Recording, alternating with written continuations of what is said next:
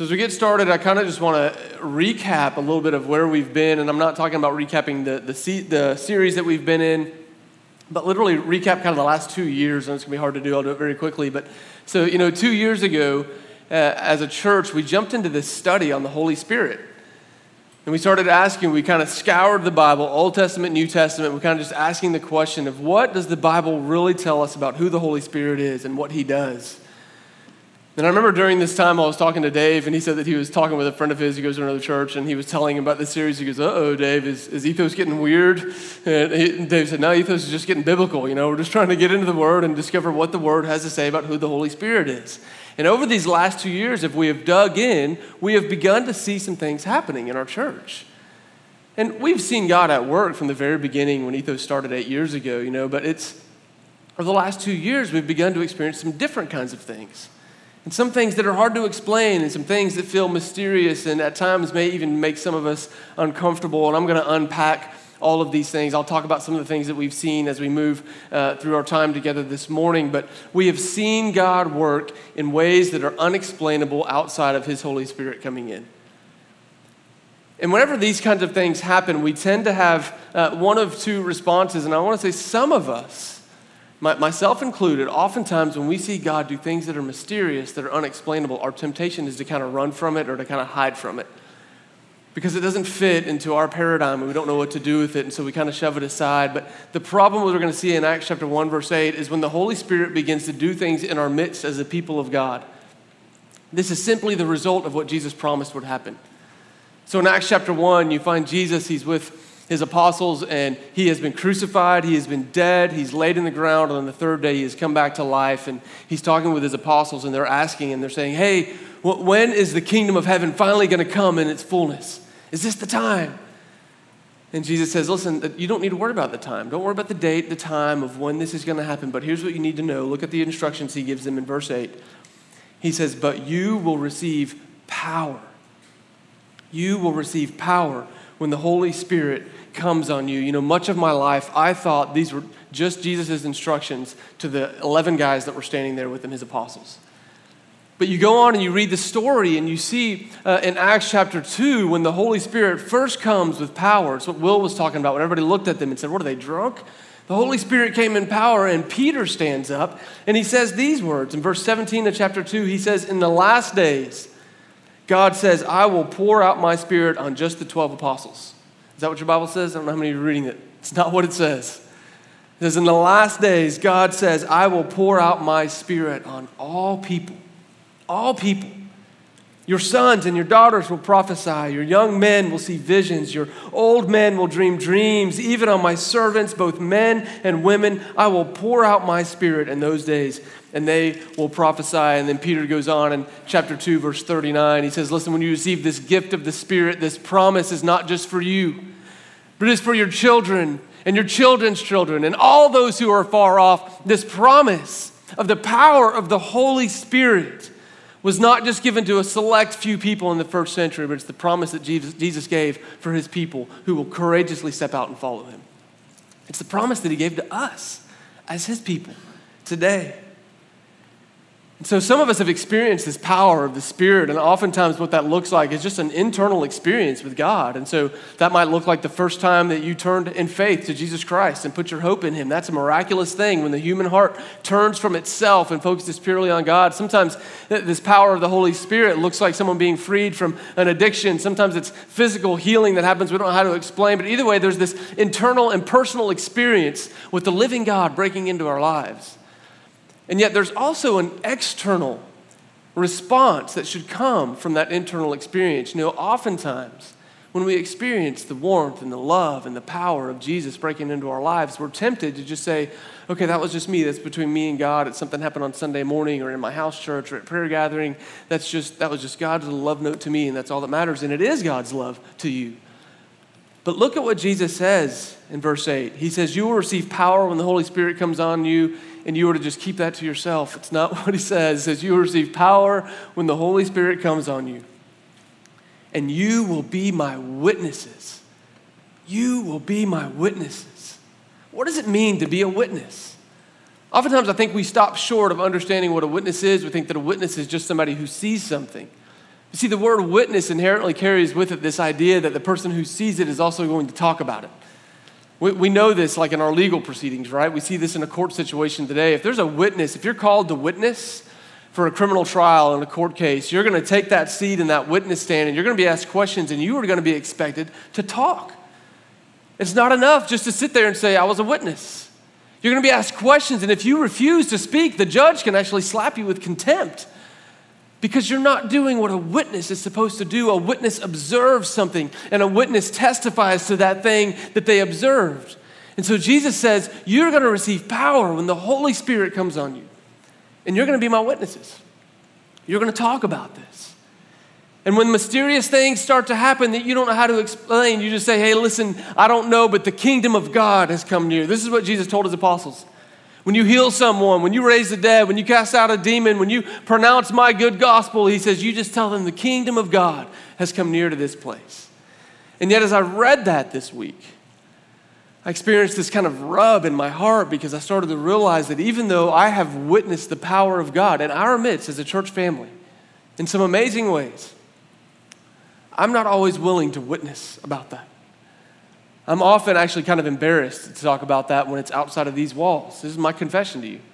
The last 2 or 3 weeks, I've had to get up here after some of our gatherings and share some of the things that God's been doing at our Respond banners. And honestly, I start to stand up and I'm like, God, you really want me to tell everybody that a girl with a fractured wrist was just prayed for and took her brace off and used her wrist fully functioning? You want me to get up and tell people that? They're going to think I'm crazy, God.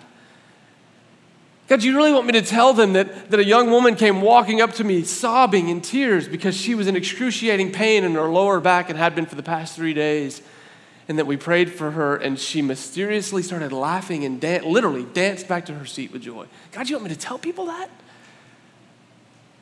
And he keeps going, yes, I want you to tell them. And then I've started to realize I think he wants me to tell my friends that aren't here as well. I think he wants me to witness to the power of his Spirit in our midst, even to my friends that don't know Jesus. And I'll just confess to you that I don't know what to do with that. I'm like, God, they're going to think I'm crazy. They're going to think I'm nuts. I don't know how to explain it. And I realize that I am embarrassed to speak about the power of the Holy Spirit and the power of God. And I love what Jesus does for the apostles. He says, listen, you're going to be my witnesses. And look what he does. He goes, in Jerusalem, Judea, Samaria, to the ends of the earth. And what he starts with, he says, you're going to be my witnesses in Jerusalem. Now, for the guys listening to him, what that would have meant was this, is that you're going to start off by witnessing to the people you're most comfortable with. This is your hometown. These people believe in Yahweh God. They're Jews. You're going to go and testify to them about the Messiah that they've been expecting. And this is where you're going to start. And then you're going to kind of travel out and you're going to go into places where it's going to be uncomfortable for you to witness about me because these people don't know me. And yet as I looked at that, I realized I'm the exact opposite of that. In 3 weeks, I'm getting on a plane to fly to Uganda, and I'm going to have the opportunity to share the gospel with lots of people over the course of 2 weeks, and I'm going to do it without batting an eye, and I'm going to do it with passion and zeal and excitement. And yet when it comes to me, when I'm sitting in my friend's backyard over a barbecue, I'm petrified of opening my mouth and talking about the power of God and the gospel. And isn't that true for us, that unlike the apostles in our own hometown, our hometown is the place where we're most scared to witness? A lot of us are willing to go on mission trips far away, but when it comes to witnessing to our friends who are closest to us in our hometown, it's challenging. And I think this is where Romans chapter 1 will speak to us this morning. Flip back over to Romans chapter 1. You know, in this letter, Paul is writing a letter to Christians who would have been in one of those contexts where it would have been the most difficult place to witness about the power of God. He's writing to followers of Jesus who live in the city of Rome that would have been, for them, very difficult to talk about one God, much less talk about one God to become man who pours out his power into humanity to show signs of his goodness. Like how uncomfortable it would have been. But look at Paul's words in verse 16. These words cut me this week. He said this, he says, for I am not ashamed of the gospel.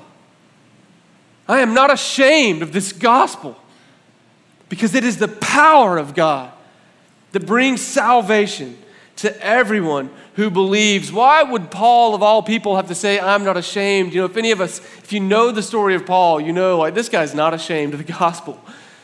So why would he write this? I think he's writing it for believers who found themselves in a place where it was difficult and scary to witness about the power of God.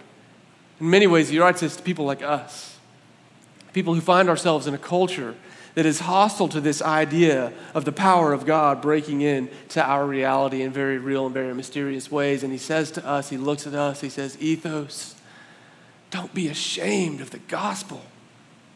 Don't be ashamed of the gospel. Don't be ashamed of the gospel. And I know some of you are thinking I did a little switcheroo here. I went from talking about what happens in here on Sundays and being ashamed of what God does in our midst. Now I'm talking about the gospel. But I love this because look what Paul does. He goes on to define the gospel. He says, don't be ashamed of the gospel. And how does he define it? He says, because the gospel is the power of God. The gospel is the power of God Almighty that brings salvation to just a few people. No, brings salvation to everyone who believes. This morning, I want to help all of us. And if you're in my skin and you have had those moments where you're ashamed of the gospel, you're embarrassed by the mysterious thing that God does in our midst when we gather on Sundays, you're ashamed of maybe the power, or you're embarrassed of the power that you've witnessed, I want to just spend some time this morning and unpack what Paul is saying about the gospel of Jesus. I want us to understand these words that he uses. He says the gospel is, one, the power of God, and then two, he says, is the power to bring salvation. So we're going to look at those two words, power and salvation, and try to understand what is packed into those words, and then try to come back around and say, why are we sometimes embarrassed and ashamed of that? So let's look at this word power. What is the power of God? You know, I think many times we don't witness or share our faith or talk about our experience of God because we're afraid that we think that sharing our faith is just a matter of saying the right words. And we think, what if I don't have the right words? Or what if I get it wrong? What if I say the wrong thing to this person? Or what if they ask me questions and I don't have the right answers and I don't know how to talk to them? And what that reveals about us is that we believe that the gospel is primarily a matter of words. That the gospel landing in someone's heart is somehow dependent upon me getting the words right and saying just the right thing to the right person at the right time. And I love what Paul does in a lot of his letters because he loves to contrast the gospel with just words. He loves to contrast power with words.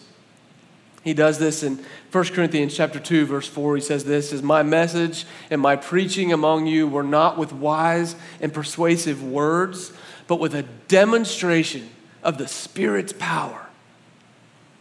He says, look, when you heard the gospel, it wasn't just from my words, it was a demonstration of power that came among you. He says it again in 1 Thessalonians chapter 1, verse 5. He says, our gospel came to you not simply with words. It wasn't mere words, but it also came with power and with the Holy Spirit and with deep conviction. You see, the gospel of Jesus, although we express it using our words, the gospel of Jesus is far more than our words. The gospel of Jesus is not advice to people. It's not, hey, if you live your lives this way, then you will be able to lift yourself out of the mire and the hardship of this world. No, the gospel of Jesus actually does the heavy lifting. We believe that the gospel of Jesus does not bring power, but the gospel of Jesus is power. That when the gospel of Jesus is spoken, even if I don't get all the words right, I don't fully understand it all myself, that I'm trusting that the God of the universe longs for this person that I'm talking to know him more than I do. And that he will use my feeble attempts to usher in power from the kingdom of God so that they can understand this God who loves them. The gospel is more, far, far more than words. It is power. It is God's power. And when we share the gospel, when we witness, when we preach, when we talk with our friends, the power of God is at work. Now, what is this power? What is it like? Like, how powerful is it? How do we describe it? How do we understand this power? I think oftentimes when we look at the power of God, we'll try to explain it using natural things that we understand. And so I know I've done this. I remember one time when I was in college, this huge tornado came through our town. And I remember watching trees literally like bend over to the ground and going out the next day and seeing these massive oak trees that were lifted, like uprooted out of the ground because of the power of the wind. I'm like, wow, that is power. That's powerful. That's what God's power is like. Or maybe sometimes we'll describe it like if you've ever stood on the beach when there's a storm raging off the coast and these massive waves are kicking up and you can actually literally feel the ground shaking as these waves crash one after the other. And you're like, wow, What power? Or maybe we try to describe it with the sun. Here in the South, we suffer from the sun, right? It's just so oppressively hot. And we go, how amazing is it? How powerful is it that there's this glowing ball of light that literally is 93 million miles away, and yet I still feel the heat of it. From 93 million miles away, it still burns my skin when I go outside, like, whoa, that is power. That is unbelievable power. And yet the thing of it is, all of the natural things that we could try to use to explain the power of God, they pale in comparison with the power that God has in and of himself. Because you see, all of these things find their source in God. They find the source of their power in the one who created them. No, God's power goes far beyond any natural phenomenon that we could use to explain it. God's power is a power that has the ability to reach into the depths of the grave and bring life where there has been death. This is what Paul says in Romans chapter 1, just a few verses earlier in verse 4. He's talking about Jesus. He says, regarding his humanity, he was a son of David. He said, he said he was through the Spirit of holiness was appointed the Son of God in what? In power by his resurrection from the dead. He says this power of God is strong enough to take the one enemy of humanity that we have not been able to subdue, the one enemy that always is knocking at our doors, that enemy of death that seems so final and so oppressive and unstoppable. God says, let me show you what unstoppable looks like. My power is unstoppable. I will reach into the grave. I will stop death. I will stop it in its tracks, and I will bring life instead. That is what the power of God is like, and this is what the power of God is like in us. In Ephesians chapter 1, verse 18 to 20, you find this prayer from Paul. He's praying for the Christians. He says, I'm praying that the eyes of your heart could be enlightened, because I want you to understand the great hope that you have. And I want you to understand the glorious riches that are yours as inheritors of the kingdom. And then he says this, and I also want you to understand the power that is at work in you. He says that power is the same as the mighty strength that God exerted when he raised his son Jesus from the dead. The power that is able to stop death finally, once and for all, is the same power that is at work within all of us. And so in the gospel of Jesus, what we find is the limitless, matchless, untamable, incomparable power of God that has been unleashed on earth. And I love this though. God does not unleash his power on earth for the purposes of destruction or condemnation or wrath or anger. No. When Paul talks about the power of God in Romans 1:16, look what he says. He says, this power has one aim, has one goal. It's not aimless or random. This power is to bring salvation for everyone who believes in him. See, when God unleashed his unstoppable power on the earth, he had one thing in mind. He had one thing in mind, and it was your freedom, your salvation, my salvation, our salvation. It was renewal for all things. It was the world being returned to the way that he intended it to be when he created it. God unleashes his great power with one goal, your heart, my heart, all of creation coming to know him and how good he is. This is where God directs his power. And I think we've got to understand this word salvation. You say God has unleashed all of his power for the sake of the salvation of the world, and yet oftentimes we have been given a watered down version of what that salvation is. And here's the tricky thing is that I'm going to tell you what this watered down version of salvation looks like, and there's a nugget of truth in it. And so it makes it really hard to navigate because we hear it and go, yeah, that's true, but it is watered down. And here's the watered down version of salvation that we've been given for so long. And it's basically this. It is, hey, you're bad. You're just bad. And you're going to hell. And you need Jesus to convince God to like you so that you can go to heaven instead of going to hell. That is the watered down version of salvation that we've been given. All salvation is me getting my ticket punched so I don't have to go to that bad place and I can go to the good place and hopefully God will like me. I think when Paul writes about salvation, when Jesus talked about salvation, he had so much more in mind than something like that. You see, salvation, God's salvation, is so much more robust than just that simple statement. I love this. I read this week. One theologian gave this definition of salvation, and it's not perfect, but I love what it captures. Here's what he says. He says, listen, salvation, God's salvation, is all the blessings which God alone can give. All the blessings which God alone can give in response, in answer to the need and longing of man.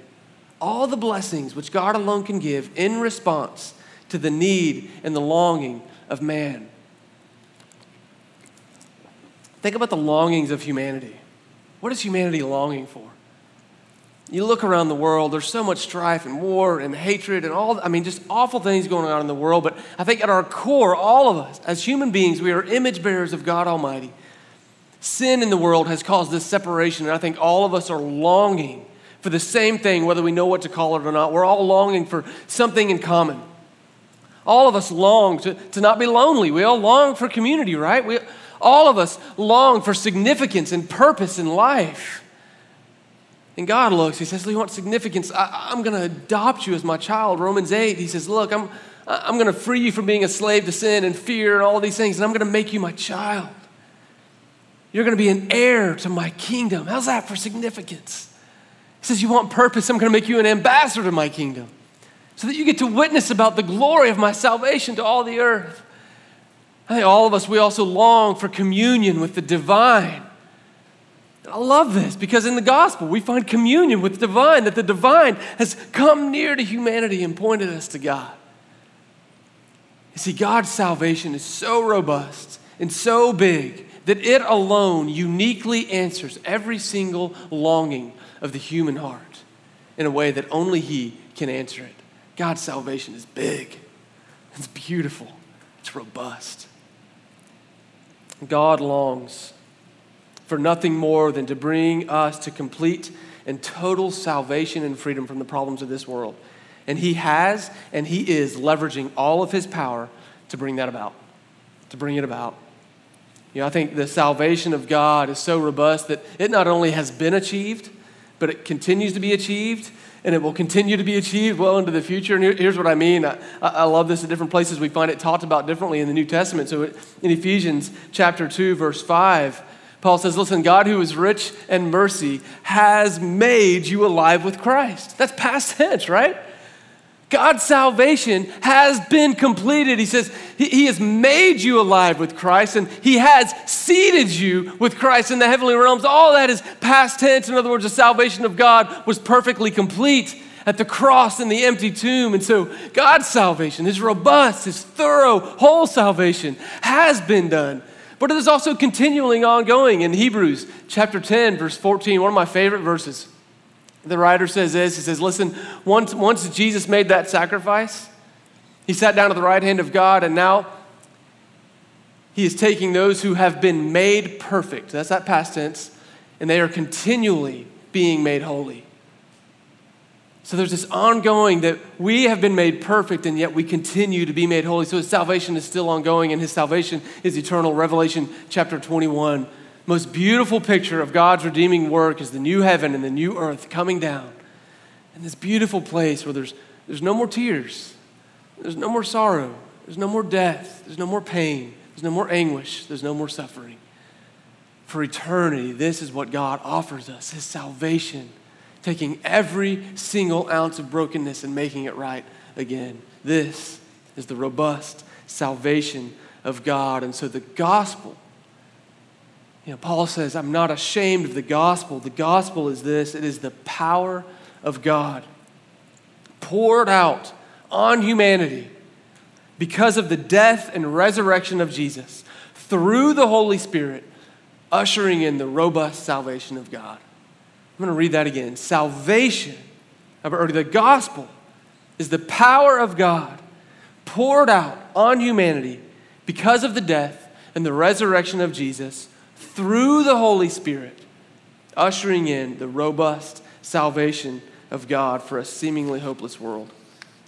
And I just want to take a minute to talk about where we have seen this salvation, where we have seen this gospel beginning to bear fruit in our midst as a church. And I'm telling you, it's weird for me to talk about some of these things because I've never they don't fit my paradigm. But we have seen the gospel of Jesus bearing great power and great fruit right in our church. It has come in many ways over the last 2 years. In some of it, we have seen marriages that were fractured and broken that were being made whole. That's a miraculous work of the Spirit of God, the power of the Spirit. We have seen people who are racked with addiction be freed from that and start walking in freedom from addiction. That is the power of the Spirit at work. We have seen people freed from the oppressive nature of eating disorders, beginning to walk in freedom in their relation to God's creation of food. We have seen many people come to faith in Jesus. That is a miraculous work of the power of the Spirit. Lots of stories we could tell. I think of one guy 2-3 weeks ago. He shows up here at Ethos, and Chris on our pastoral team walks up to him and says, "Hey, welcome to Ethos. Have you been here before?" He says, "No, I actually have not been to church in 14 years. He's like, "I woke up this morning with this weird thought that I need to go to church." It's miraculous. That's the power of the Spirit through the gospel. And so Chris welcomes him and sits with him and starts a Bible study with him. He got to baptize the guy like a week ago. That's amazing. That is the power of the Holy Spirit at work in our midst. I think about another brother here at Ethos. He became a Christian about 2 years ago. And he was telling me his story, and he told me, he said, I was a complete atheist. And he said, and I began thinking maybe there's something more. And one night I'm in my bathroom looking in my mirror at myself, and I see a spot on my skin. And he worked with a lot of clinics where skin cancer was very common, and he knew, he's like, this is bad.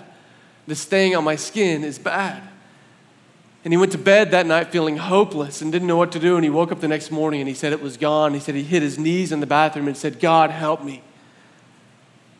I don't understand that. That's miraculous. And for whatever reason, God healed him, took this thing away from him, and he began to search for God, the source of that healing power. And that search eventually led him to Ethos, and he became baptized. Then we got to baptize his son at Easter. This is the power of God at work in our midst.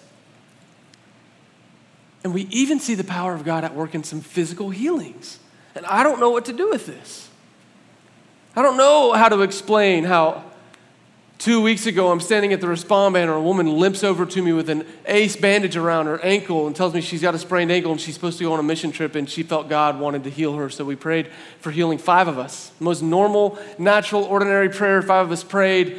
She walks back to her seat, takes off the ACE bandage, and helps pick up chairs at the end of the night together. Told me she had no pain, 0 pain in her ankle. And I'm going, what? Really? Really, God? Wow. It's amazing. This is the power of God at work in our midst. This is the gospel beginning to bear fruit in our midst as a church family. And Jesus says, listen, the power of God is going to come on you, and the Holy Spirit is poured out, and I want you to be my witnesses. I want you to talk about these things. I want you to share them, talk about them with one another, talk about them with your friends. Be my witnesses all the way to the ends of the earth, and let's talk about the power of God. I just want to address the elephant in the room. Some of you this morning are doubtful and very skeptic, and I totally understand. And that's okay. Some of you are in that place where you want to believe, but it's hard to believe. And I just ask you to keep asking. Ask God to give you more faith, give me more belief. Some of you are asking the question kind of skeptically, going, okay, so if you guys are healing people here, then why don't you just go to a hospital and heal everybody? But here's the thing, this experience with the power of God, it is not magic. It is not because a bunch of us at Ethos have figured out how to warm up our hands and stick them on people and do it just right so that we can heal them. This is not what this is a picture of. God gave me this beautiful image this week as I was studying this, and it really helped me understand this. When I lived in British Columbia, I loved to climb mountains. It was one of my favorite things to do. And I can remember we would set out in the morning, early in the morning, and make our way to the trailhead that we were going to hike. And I can remember being on the way, and on the way, every now and then on the road, the hills would part and the trees would clear, and you would get a glimpse of the summit that we were getting ready to go hike. And I'd be like, yeah, let's do this. I'd be so excited. And then it'd be gone because the hills would cover it up. And then you start hiking and we'd be on the trail, and suddenly again, the mountains would open up and I could see the summit that we're getting ready to go. To get my heart pounding, made me want to go. And I kept getting glimpses of where we were heading. I kept getting glimpses of our destination, of what our goal was. Now, I didn't stop right there and just stare at the summit and go, man, that'd be really neat to be up there. No, it motivated me. It pressed me on. It gave me energy to keep moving up the trail so that I could not just stare at the summit, but actually stand on the summit and experience it in all of its glory. You see, when we experience the power of God in our midst, whether it's through somebody coming to Jesus, or whether it's through a physical healing that we don't understand, what we're getting is a glimpse into the eternal future. See, healing in our midst, whether it's at a heart level or a physical level, it is God saying, hey, remember how I told you to pray for my kingdom to come, my will be done on earth as it is in heaven? I'm doing that. I'm doing it right here, and I want you to see this is the eternal future breaking into the temporal now. And it is a sign of encouragement to keep going, keep going, keep going, keep going, because this is what I have for you in the future. This is what eternity looks like. It's not a bunch of us in white robes sitting on clouds strumming harps. Eternity is God's power and healing coming to the whole world, to every human being that will fall on their knees before the name of Jesus Christ and confess him as Lord. This is the gospel of Jesus. This is the power that is offered to us in the name of Jesus Christ through the power of the Holy Spirit. And it's what gives my friends, people like my friend Brooks, who's had 6 knee surgeries, and we've prayed for him countless times, and he's still not healed. And he could stand at the Respond banner and rejoice when he sees a woman's sprained ankle healed because he knows it's God saying, Brooks, this is what I have for you in the future. This is what eternity looks like. I'm going to give you full healing even though you don't get it now. I don't understand that. I don't know how God chooses who he's going to heal and who he's not. I don't get that. But what I know is that it is a glimpse of the power of God in our midst. And Jesus says, when the power comes on you, when the Holy Spirit, you will be my witnesses all the way to the ends of the earth. What are we ashamed of? What am I ashamed of? Like, why am I embarrassed by the gospel of Jesus? It is the power of God for the salvation of everyone who would believe in the name of Jesus. There is nothing to be ashamed of there, and yet I find myself being embarrassed sometimes. And I want you to know it's okay if you find yourself in the same boat. To kind of wrap up, I want to give us just kind of three things that possibly hinder us from opening our mouth and being effective witnesses for the power of Jesus in our midst. And then I want to look at some things that can help us get past that, and then we're just going to pray together and worship together. I think one of the things that hinders us is this fear that we don't have enough information. This fear that we don't know enough about the gospel in order to share it with somebody. We're like, well, what if I start to tell them and they ask questions I don't know the answers to, and then I look stupid and ignorant? And here, again, what this reveals is that we think the gospel is a matter of our words. And what Paul says, no, the gospel is not a matter of your words. The gospel is a matter of the power of God. We have to trust that when we speak the gospel, it is the power of God that takes the human heart and reorients it to him. It is not us giving a compelling or convincing argument. So let's not be afraid of not having the right words. Let's just talk with joy about Jesus. This amazing God that we've learned to follow and who has given us his grace. Let's not be afraid of not having the right words. I think another thing that stops us, honestly, is just apathy. I think sometimes we just get apathetic about other people knowing the love of Jesus, and often this is just the result of us not really believing in the current reality of the power of God in our midst. And if we're not pressing into Jesus, then we're probably not going to experience the power of God at work in our midst. I hope you know that as we love this church and lead this church, we're trying to help all of us press more fully into Jesus so that we can experience the passion that he has for people that don't know him, and that we won't be an apathetic people towards the people that are outside of our walls. So I think sometimes it's a fear of not knowing enough, sometimes it's an apathy, and sometimes it's a fear of relational strain. So in other words, like I've got a friend, he's an atheist, and I'm always going, but God, if I start to talk to him about what I believe about you, what I've experienced in you, is he going to want to be around me? Is he going to want to be my friend anymore? And let me just say this to all of you. I know all of you have friends and family members right now that you're going, it's not that simple. Like, I've been building trust with this person for years so that they will trust me as a Christian because every other Christian has hurt them. And we have to use discernment, and we have to use wisdom, and we have to partner with the Holy Spirit. But we are not going to sense the Holy Spirit leading unless we're open to receiving the Holy Spirit's leading. That means we have to press into Jesus, and we have to pray for our friends that don't know him regularly.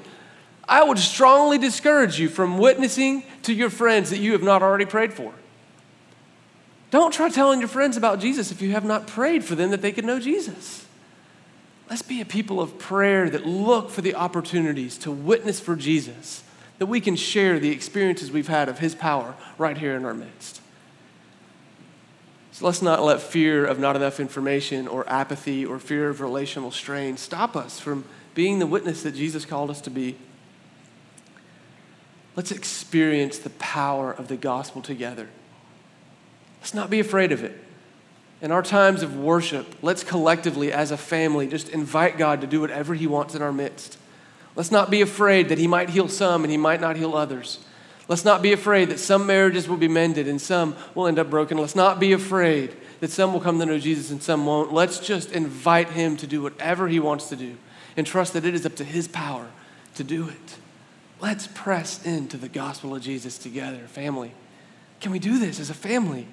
Can we press into the power of Jesus as a family who love one another, who are on this mission together?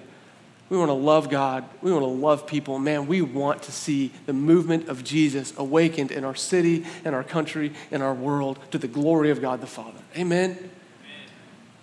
Let's do this as a church family. So here's what we're going to do. We're going to take communion. We've got it set up all around the room. We're going to do this like we do every week. I'm going to pray for us. The band's going to come up and lead us in a time of worship. Over communion, as you take that bread and you take that cup, let's just remember that it is not just a piece of bread and a cup, but it is the power of Jesus working in our midst as we commune with him, that he is here with us. And if you know as you're sitting there that there are certain things that hinder you, whether it's shame or fear or embarrassment, that hinder you from being a witness, just confess those to someone. Confess those to the person you came with. If you don't know anybody, come talk with us at the Respond Band. We're not going to like shame you because you confess that. I'm just up here confessing it to you right now. Like, just confess it to one another. And once we've confessed it, let's just ask for God's boldness and ask for God's courage so that we can share it, so that we can witness. And then finally, if you've never experienced the power of God in your life, if you've never experienced the inbreaking power of the kingdom of God, man, we would love to pray with you. As we worship, as we commune, come to the Respond Band, there'll be men and women over here, and we would love nothing more than just to pray that you could encounter the living God of the universe. He's amazing, and he loves you so, so deeply. Let's pray together. Oh, God our Father, in heaven above, we love you, we praise you. God, I do not understand the depths of your power. I do not understand the mysteries of your gospel. But God, it is amazing when you break into our space and you give us a glimpse of what you're like. Father, would you come right now? I know that even as we sit here and as I pray, some of us are looking at our watches and thinking about lunch, and some of us are distracted. But God, would you let your spirit fill this room in such a way that we are just drawn to you and you only? Would you minister to us through worship right now, Father? Would you convict us, Father? Would you put people on our hearts to pray for? God, would you make us a people who are just partnering with you in witnessing for your gospel to the ends of the earth? We love you, Lord. And pray these things in Jesus' name. Amen.